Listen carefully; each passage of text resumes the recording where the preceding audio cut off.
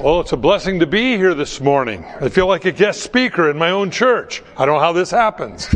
But Lord's doing a lot of neat things out on the mission field, and it's always a blessing to be able to go and see what God's doing in other parts of the world. And so I'm really glad you're here today. And if you're have your Bible, I'd like to invite you to open to the book of Luke. This is Palm Sunday, and this is a very special day in the Bible because a lot of biblical prophecy spoke about this particular day.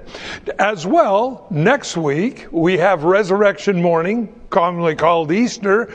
Well, this is where Jesus this week died on the cross, rose from the dead. And the Bible is all about that. But this is also interesting because this ties in today with what's going on in the world.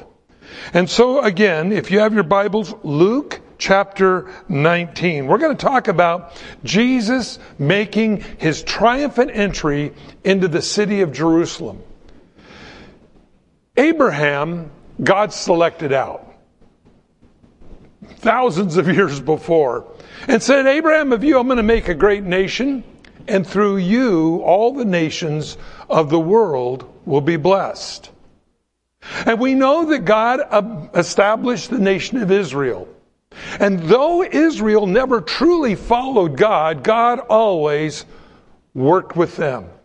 That's real great help and encouragement to me. I know sometimes in my Christian life when I've gone sideways, even though I may have given up on God for a period of time, God never gave up on me.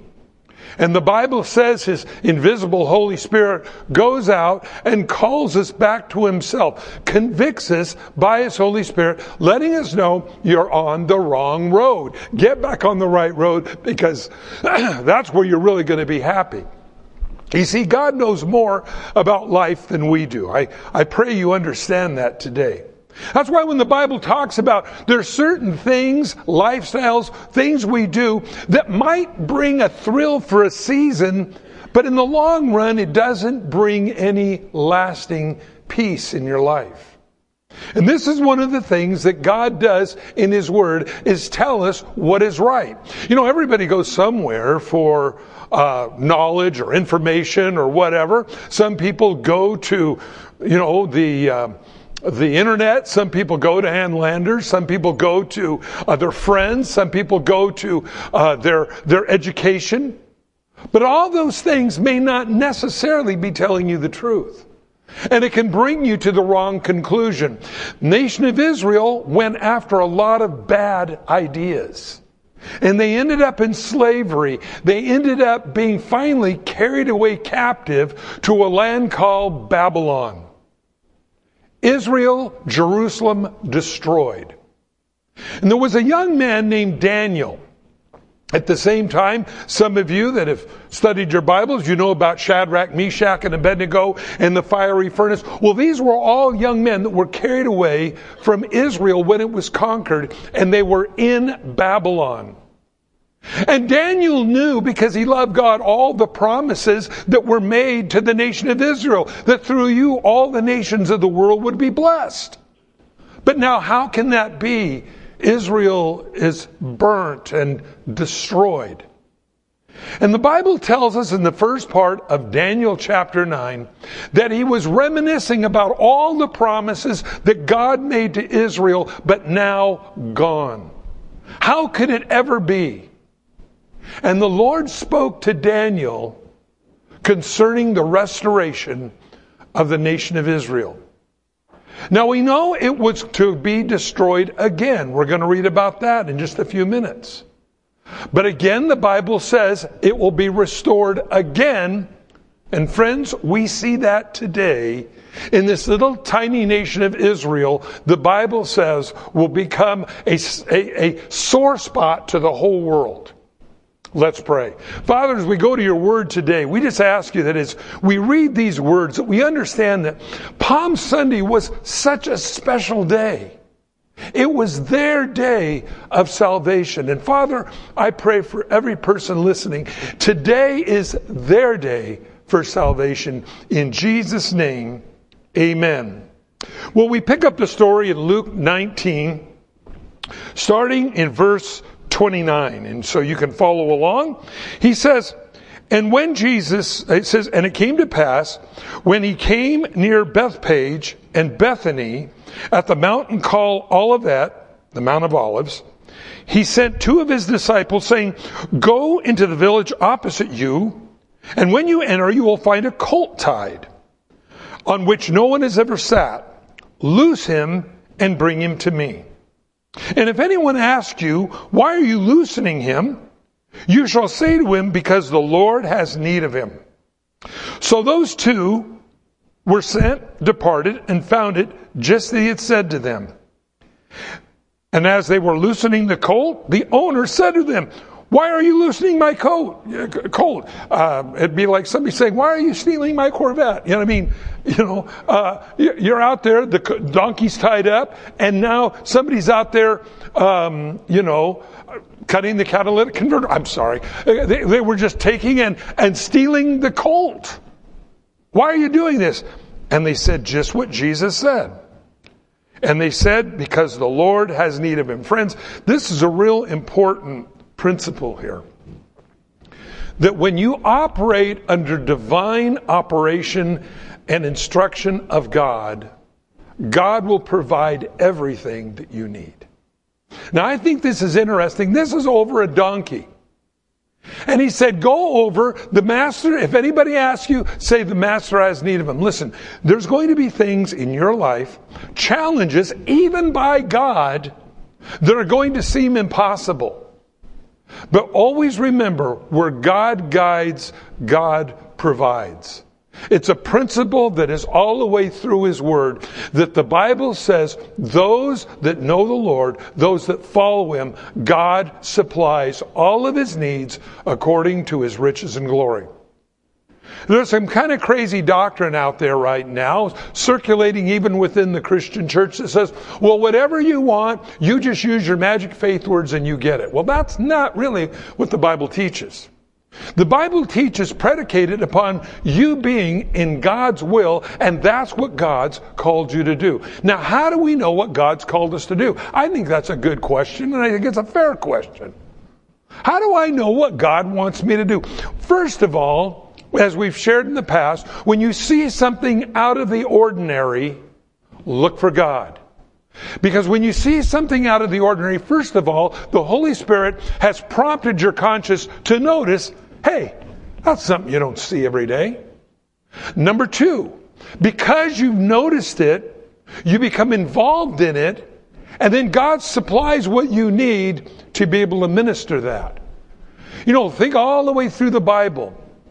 Those things that were like that. Whether it was Noah building the ark, people walking by. The Bible says he worked on this ark for over 100 years. But that's something you don't see every day. But when finally all the animals, 2 by 2, started getting on the ark, that's something else you don't see every day. Interesting, the Bible says that God closed the door. Do you realize anybody living on the earth at the time of Noah could have got on the ark as well if they would have just walked up the ramp? But they fail to interpret the data at hand. I think God gets our attention of what He wants us to do, first of all, through prayer.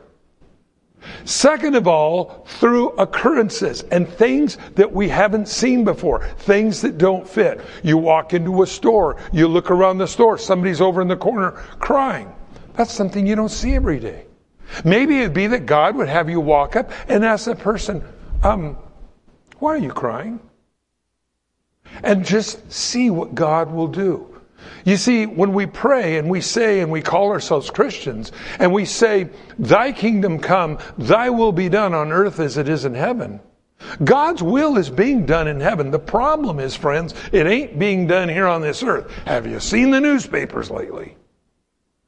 Pretty far from anything that resembles the kingdom of heaven.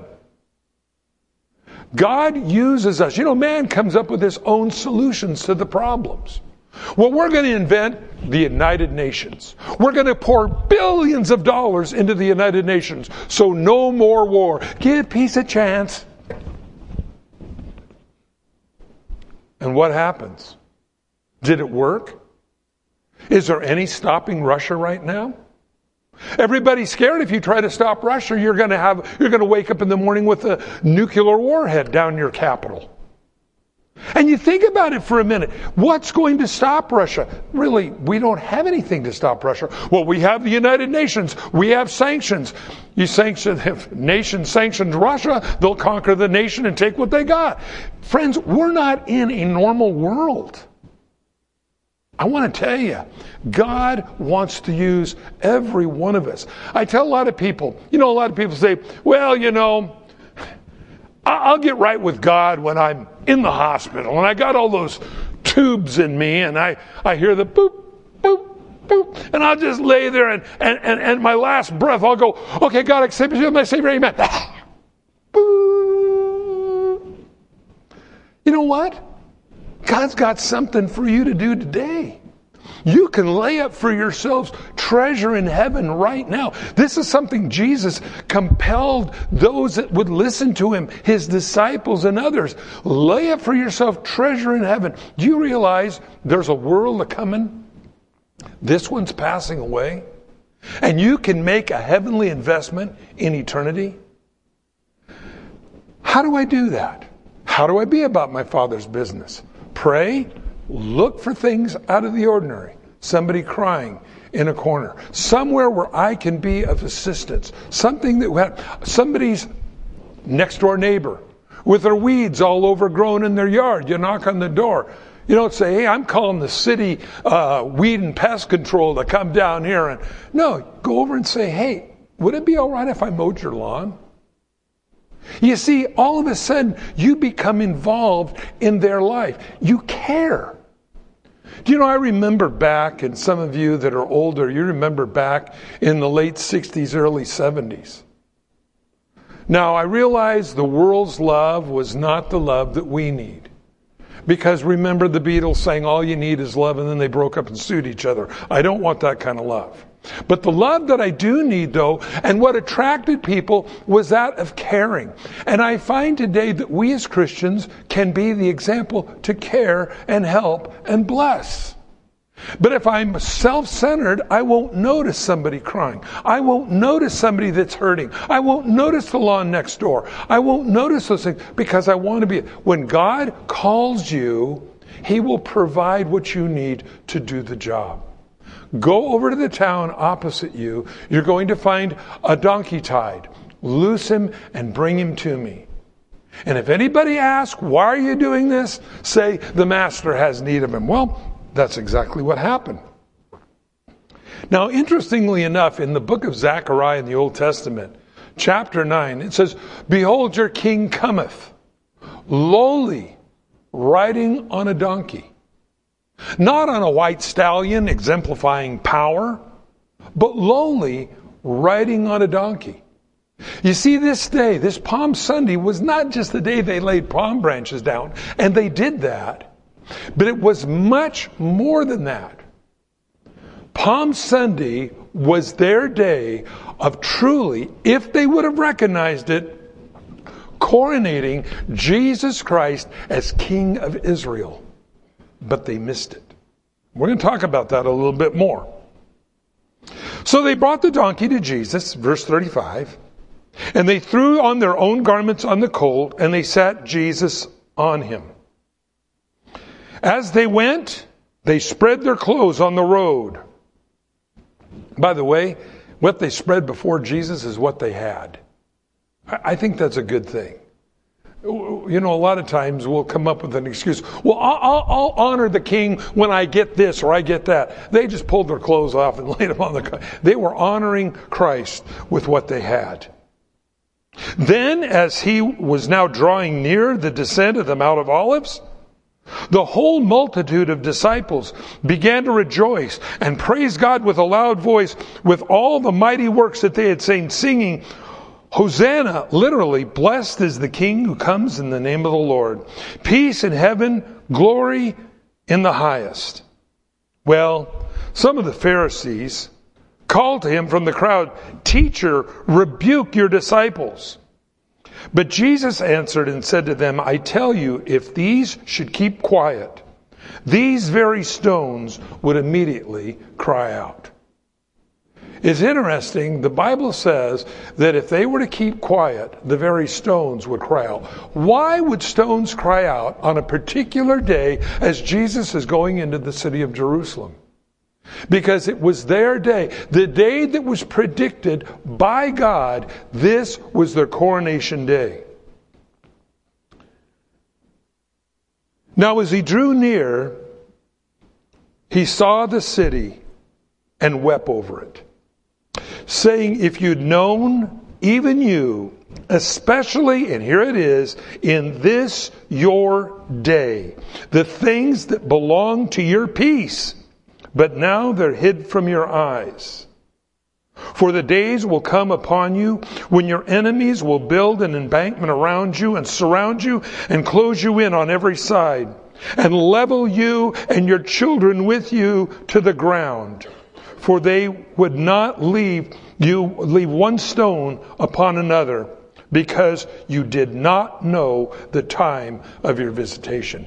Jesus held them accountable for not recognizing this day. Well, what day was it? Jesus is up at the top of the Mount of Olives. He's getting ready to descend into the city of Jerusalem. And he said, this day, peace belongs to you, but you don't see it. This thy day, it was their day of salvation. Well, how were they to know? Did Jesus hold them accountable for something they had no way of knowing? No. Going back to the book of Daniel. Chapter 9, Daniel is weeping over his nation that's burned and destroyed. And God speaks to Daniel and he said, 77s have been determined upon the nation of Israel till all things are completed. And he says, 69 years, which the Babylonian calendar was predicated upon a 360-day year. They partied the other 5 days of the year out. But a 360-day year, which came down to 173,880 days. Now what's weird is it says from the time the commandment goes forth from the king to the coming of the Messiah the Prince will be 69 7-year periods of time. March 14th, 448 BC, Artaxerxes, the king, gave the command to Nehemiah, go restore the city. And the clock started.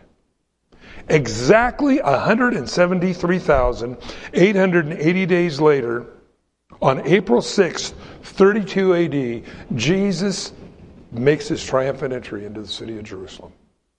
It was this their day of salvation. And they cut Messiah off. In fact, that's what the book of Daniel says. They'll cut Messiah off. And the clock stopped.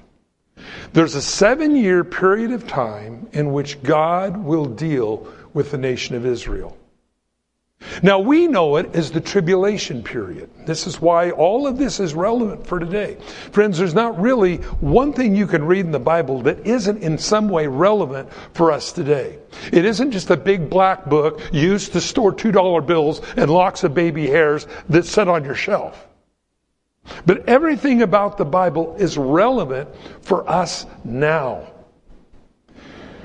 There's a 7-year period of time getting ready to start in which God will deal with the nation of Israel one last and final time. All things then will be completed. Jesus will set up his 1,000-year reign here on this earth. For the first time, women will have perfect food, perfect government, perfect environment. And God will deal with his nation of Israel this final 7-year period of time. It was their day of salvation. And they rejected it. Now, friends, this is why it's so important. We don't want to reject what God wants to do in our lives today. Do you realize how valuable you are as a human being to the kingdom of heaven? That God did not just save you to set, but he saved you to be his hands, to be his feet. And I'm always amazed how trivial things can take our heart away from the real purpose of God for us. And even though in that rebellion, when we're doing things that we know that are taking our hearts away from God, or something that has preoccupied us from being about our Father's business, we even know in our heart that it's wrong. And I wonder about the hardness of heart. I look at my own life, at the hardness that I've had in my life. Where sometimes, for some reason, I'll cop a feel against God that I'm mad at God because he didn't do something I wanted him to do. But then as I live my life out, I realize why God said no. Now maybe there'll be things in my life I'll never know this side of heaven why God said no, or why things went the way they did. But I know this, if you're in Jesus Christ today, God has his divine hand on you. And maybe like the people of Israel that were rebelling against God and trying to duke it out with God, God says, gee, you have little fists. No, he looks at you and says, hey, listen, throw your frustration out, but listen. You'll come to me and you'll see why I did what I did. You know, that's what faith is. Reminds me of a story one time, I've shared this before, about two girls up at the altar at the end of a service, both crying. One crying because she didn't get Billy Bob, the other one crying because she did. Well, you know, a lot of times we don't always understand why God says no. But I know this, God knows my life better than I do. I don't know the curves and the turns ahead of me in my life, nor do you. But God does, and if you're in him today, it's going to be all right. That's the good news. If you don't know God, you're out of control. You don't know. No matter what decision you will make, will probably be the wrong one. Because you're operating off your own insights, your own thing. Well, people say, well, that's all you can. No, not necessarily so. That's why the Bible is different. And being a Christian is different than, and see, Christians aren't religion. Christians are a relationship with God. Religion is all that stuff we want to manufacture and do to impress God. Hey, God, aren't you impressed? God says, I'm not impressed. But a relationship with God where we become his child. And by the way, if any of you have kids here, you know you want to do the best for your kids you can. You want to protect them. You know, yeah, they get it. And kids do goofy stuff. Have you ever noticed how goofy kids are? The way they think. My son, we were in Hawaii. He goes, I am not going back. I'm going to stay here. And how are you going to live in the jungle? How are you going to live here? He goes, I'm going to be a little person. I'm going to wear a little tie. I don't know why he said, I want to wear a little tie. He said, I want to wear a little tie. And I'll just pretend I'm a little person. I'm a big person in a little person's body. And I am amazed how they think. When they get out of the car, they'll run in the street. You got to grab them. You got to lasso them. Moms and dads, amen. There's a lot of dangers. God calls us his children. Do you know why? Because I can run outside, I can run in front of something fast moving that'll kill me, that looked like a good deal, it wasn't. You got a God in heaven that loves you. God knows more about the future than you do. He wants to help you identify the time that you're in. So unlike the people of Israel, the time of their visitation, they missed it. God wants you to know what's going on. He wept over the city. He cried over them. It's your day of salvation. What you've waited for ever since the beginning. Now it's your day. And they missed it. I wonder sometimes, even in my own life, how many opportunities I've missed. Things that if I would have just done, but God, it didn't. It was uncomfortable. I didn't like what you were doing, so I did my own thing. God's saying, listen, just come back. You know, God is the great restorer. Remember, He's bigger than the things that you've done wrong. And a lot of times we think, oh, I've wrecked my life too bad. Oh, no, you haven't. See, that's one of the great things about God. God is the master repairman. And you need that in your life. I need that in my life. God will repair you. He'll fix you. He'll restore you. These are all things that God does. Letting Him do that. You know, He knew, and He said it's hid from your eyes. Why was it hid from their eyes? Because the people didn't know God. It was their day of salvation. It was their day of being a king. It was hid from their eyes. Now, no one knew it was hid from their eyes, but Jesus did, because they were all crying, Hosanna, Hosanna, save now, save now. Blessed He who comes in the name of the Lord. That's what the people were saying. But Jesus knew there was something deeply wrong with the nation of Israel. So what does Jesus do? Now, as He comes in as their king, Jesus comes into Jerusalem as their king.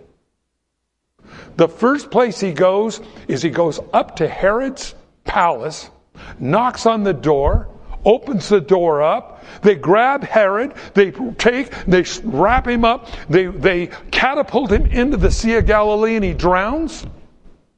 That meant a good story, wouldn't it? The first place Jesus goes is into the temple. Why? Because He knew the nation of Israel's problem was spiritual. Friends, do we realize that as well? That humankind, their problem is spiritual. That's why Paul says we battle not against things we see, but against spiritual wickedness and principalities in high places. So Jesus goes into the temple. Now, what happens when He goes into the temple? Well, verse 45, He went into the temple and began to drive out all those who bought and sold in it, saying, it is written, you've made my house shall be a house of prayer, and you've made it a den of thieves.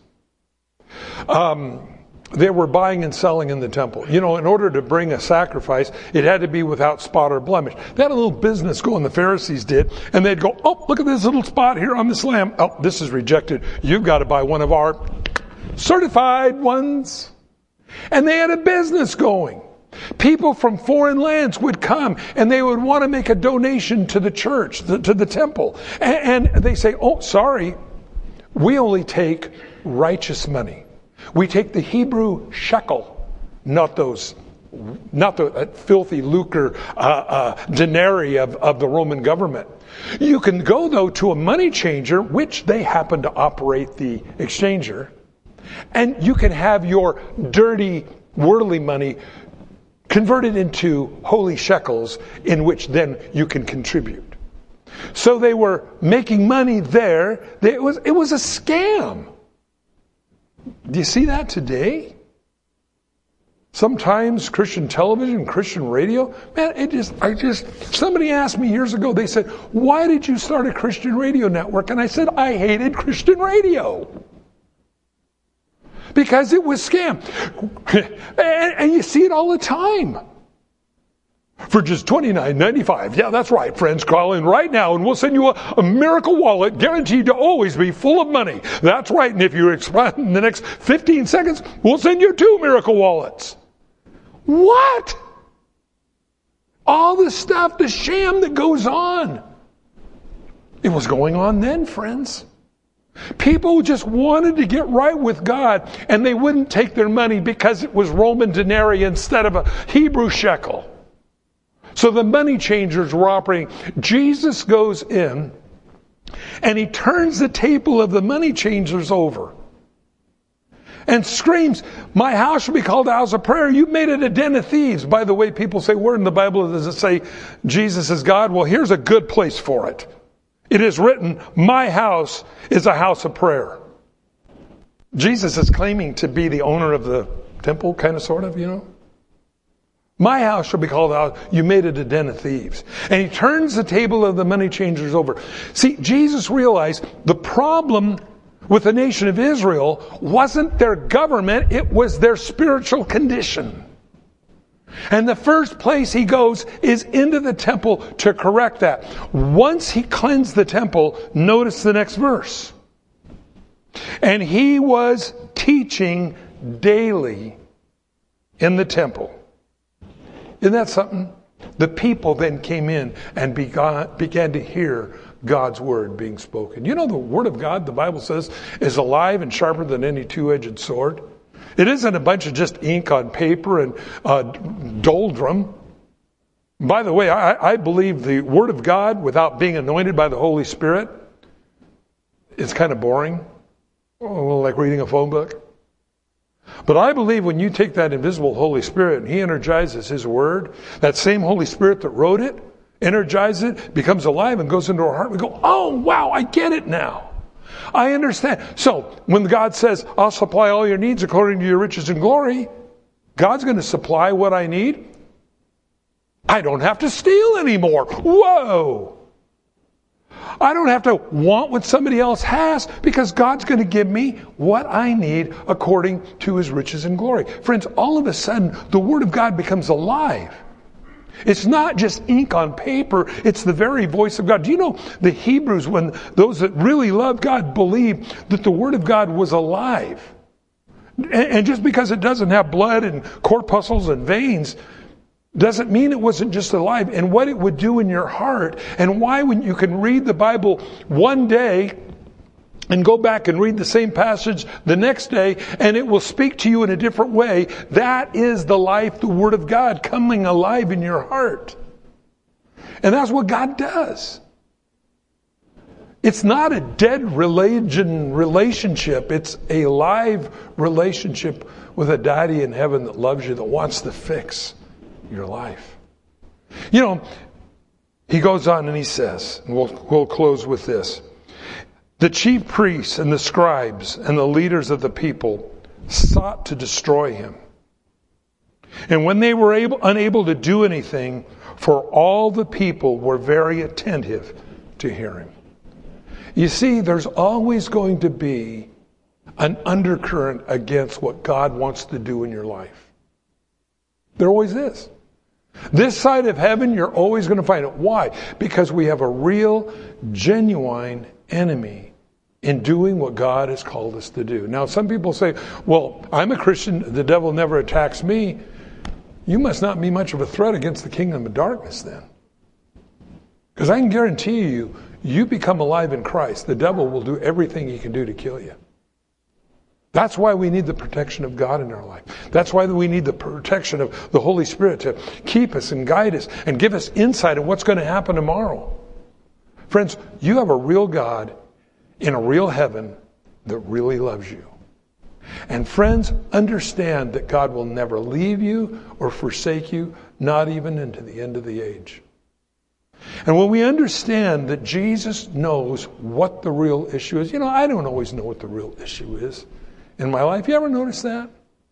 You ever go to bed at night and you lay there on your head on the pillow and you got all these thoughts going through your head and you're trying to almost want to just kind of slowly ratchet down. Okay, God, why am I all angst up? What's really causing me to be all pins and needles? And then God will begin to slowly go through and sort these things out in your life. The Bible said he's called Wonderful Counselor. Oh man, I need to be counseled. You need to be counseled. Do you know prayer is not just me telling God a bunch of stuff he already knows?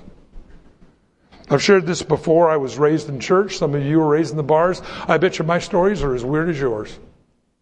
And I remember one night in a church down in Southern California. It was a Wednesday night. It was a prayer meeting night. And I remember people were kind of praying out loud at different times.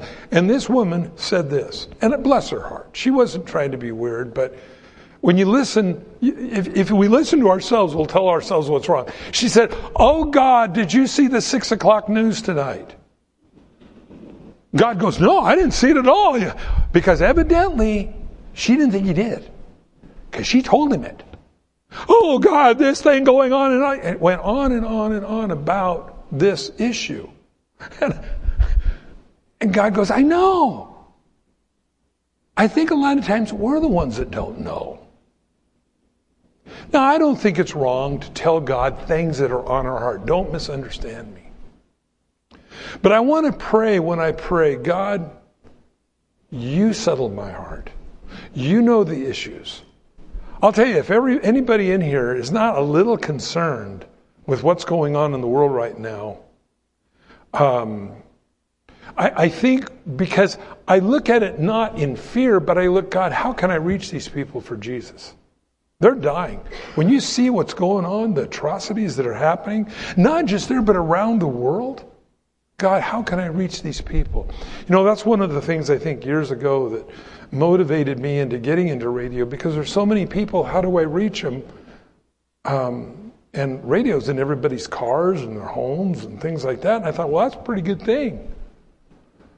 But you know, one of the things that's most important is a radio and a transistor will never take the place of you.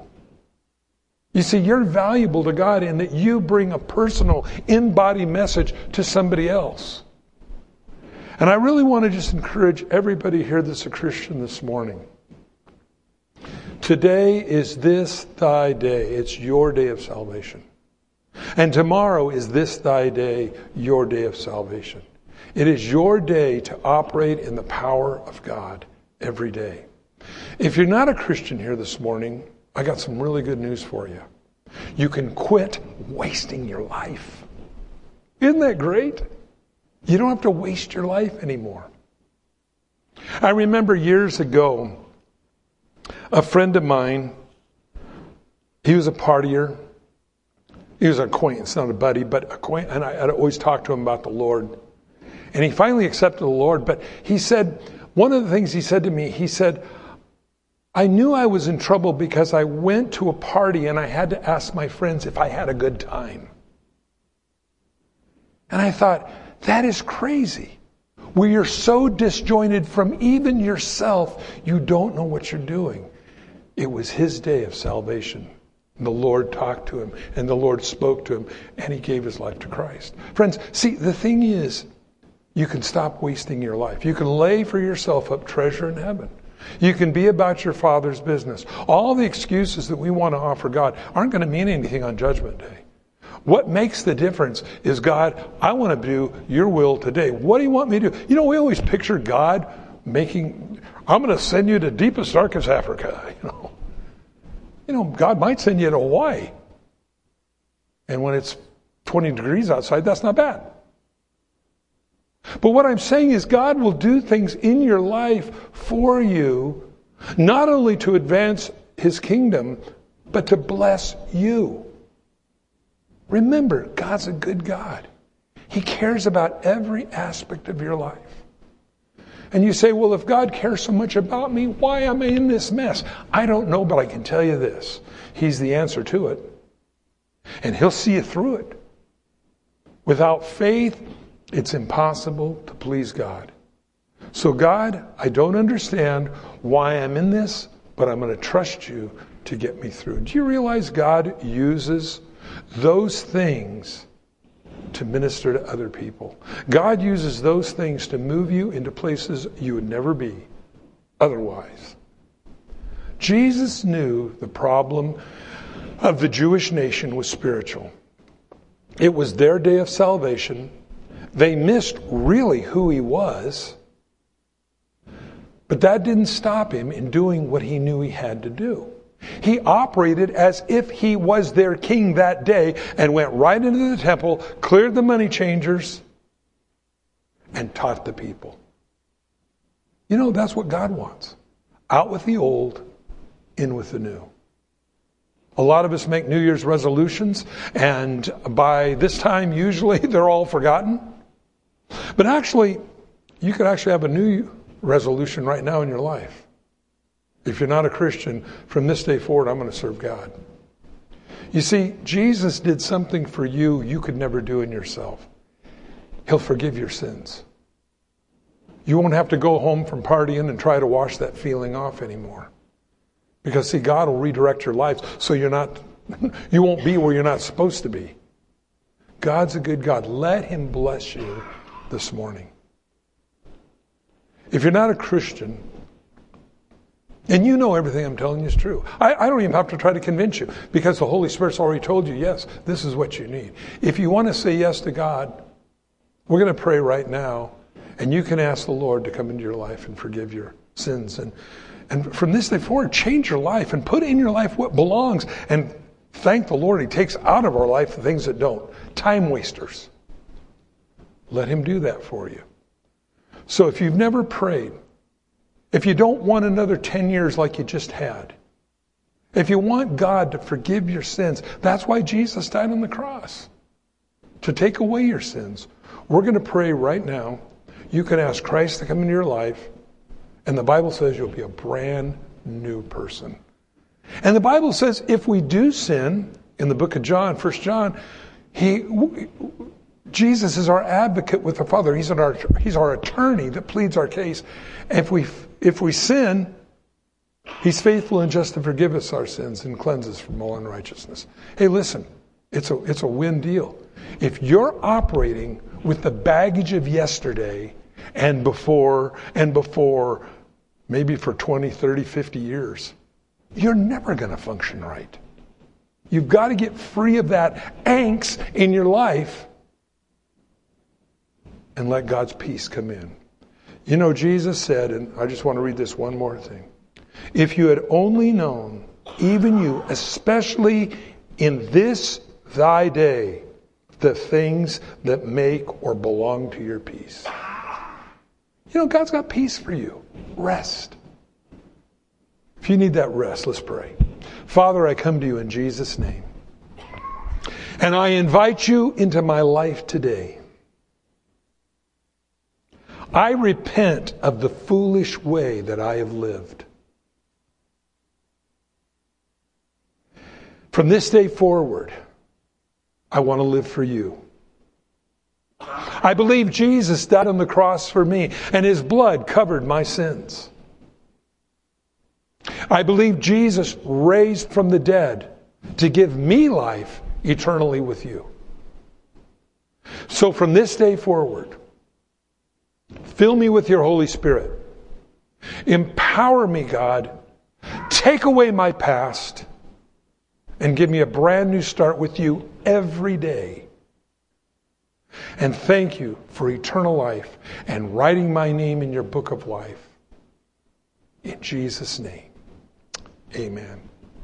If you prayed that, welcome to God's family. For you that are Christians, I want to just encourage you, hey, you're God's treasure, man. You know, the Bible says, Jesus said, behold, I come as a thief. Do you know what thieves take?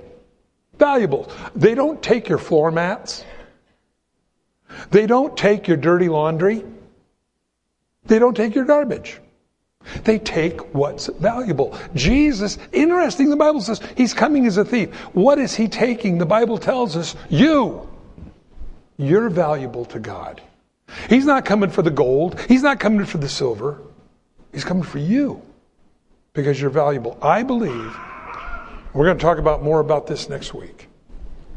I believe that Jesus is on the verge of taking His church home. Then when the church is out of the way, we're in heaven, God deals with this last, final 7-week period of time, 7 years, to the nation of Israel. He judges the world for their ungodliness and deals with the nation of Israel, that last, final 7-year period of time. Friends, I believe it's getting real close. Jesus said when you begin to see these things in Matthew chapter 24, look up, your redemption draws nigh. I believe Jesus is coming as a thief one of these days, real soon, to take us with Him. And I don't want one person to show up at this door the Sunday after the rapture saying, I didn't know. Everybody needs to know. The Bible says that we would adore His coming. Not be scared of it, but we'd say, all right, you can open the door quickly. Let God bless you. Be those hands for God. Be those feet for God. And again, let your light shine. As the world gets darker, you're going to shine brighter, just the way it works. Father, for each person here today, Lord, those that said yes to you, I pray you just anoint them. You pour your bucket of golden love all over them and let them know, God, their past is forgiven. And they have a brand new start this day in you. So may your Holy Spirit now guide the rest of us, all of us, this week. May we be about your business. May you show us your very best. Cause us to notice things, God, out of place where you would use us to minister. Father, thank you. In Jesus' name, amen.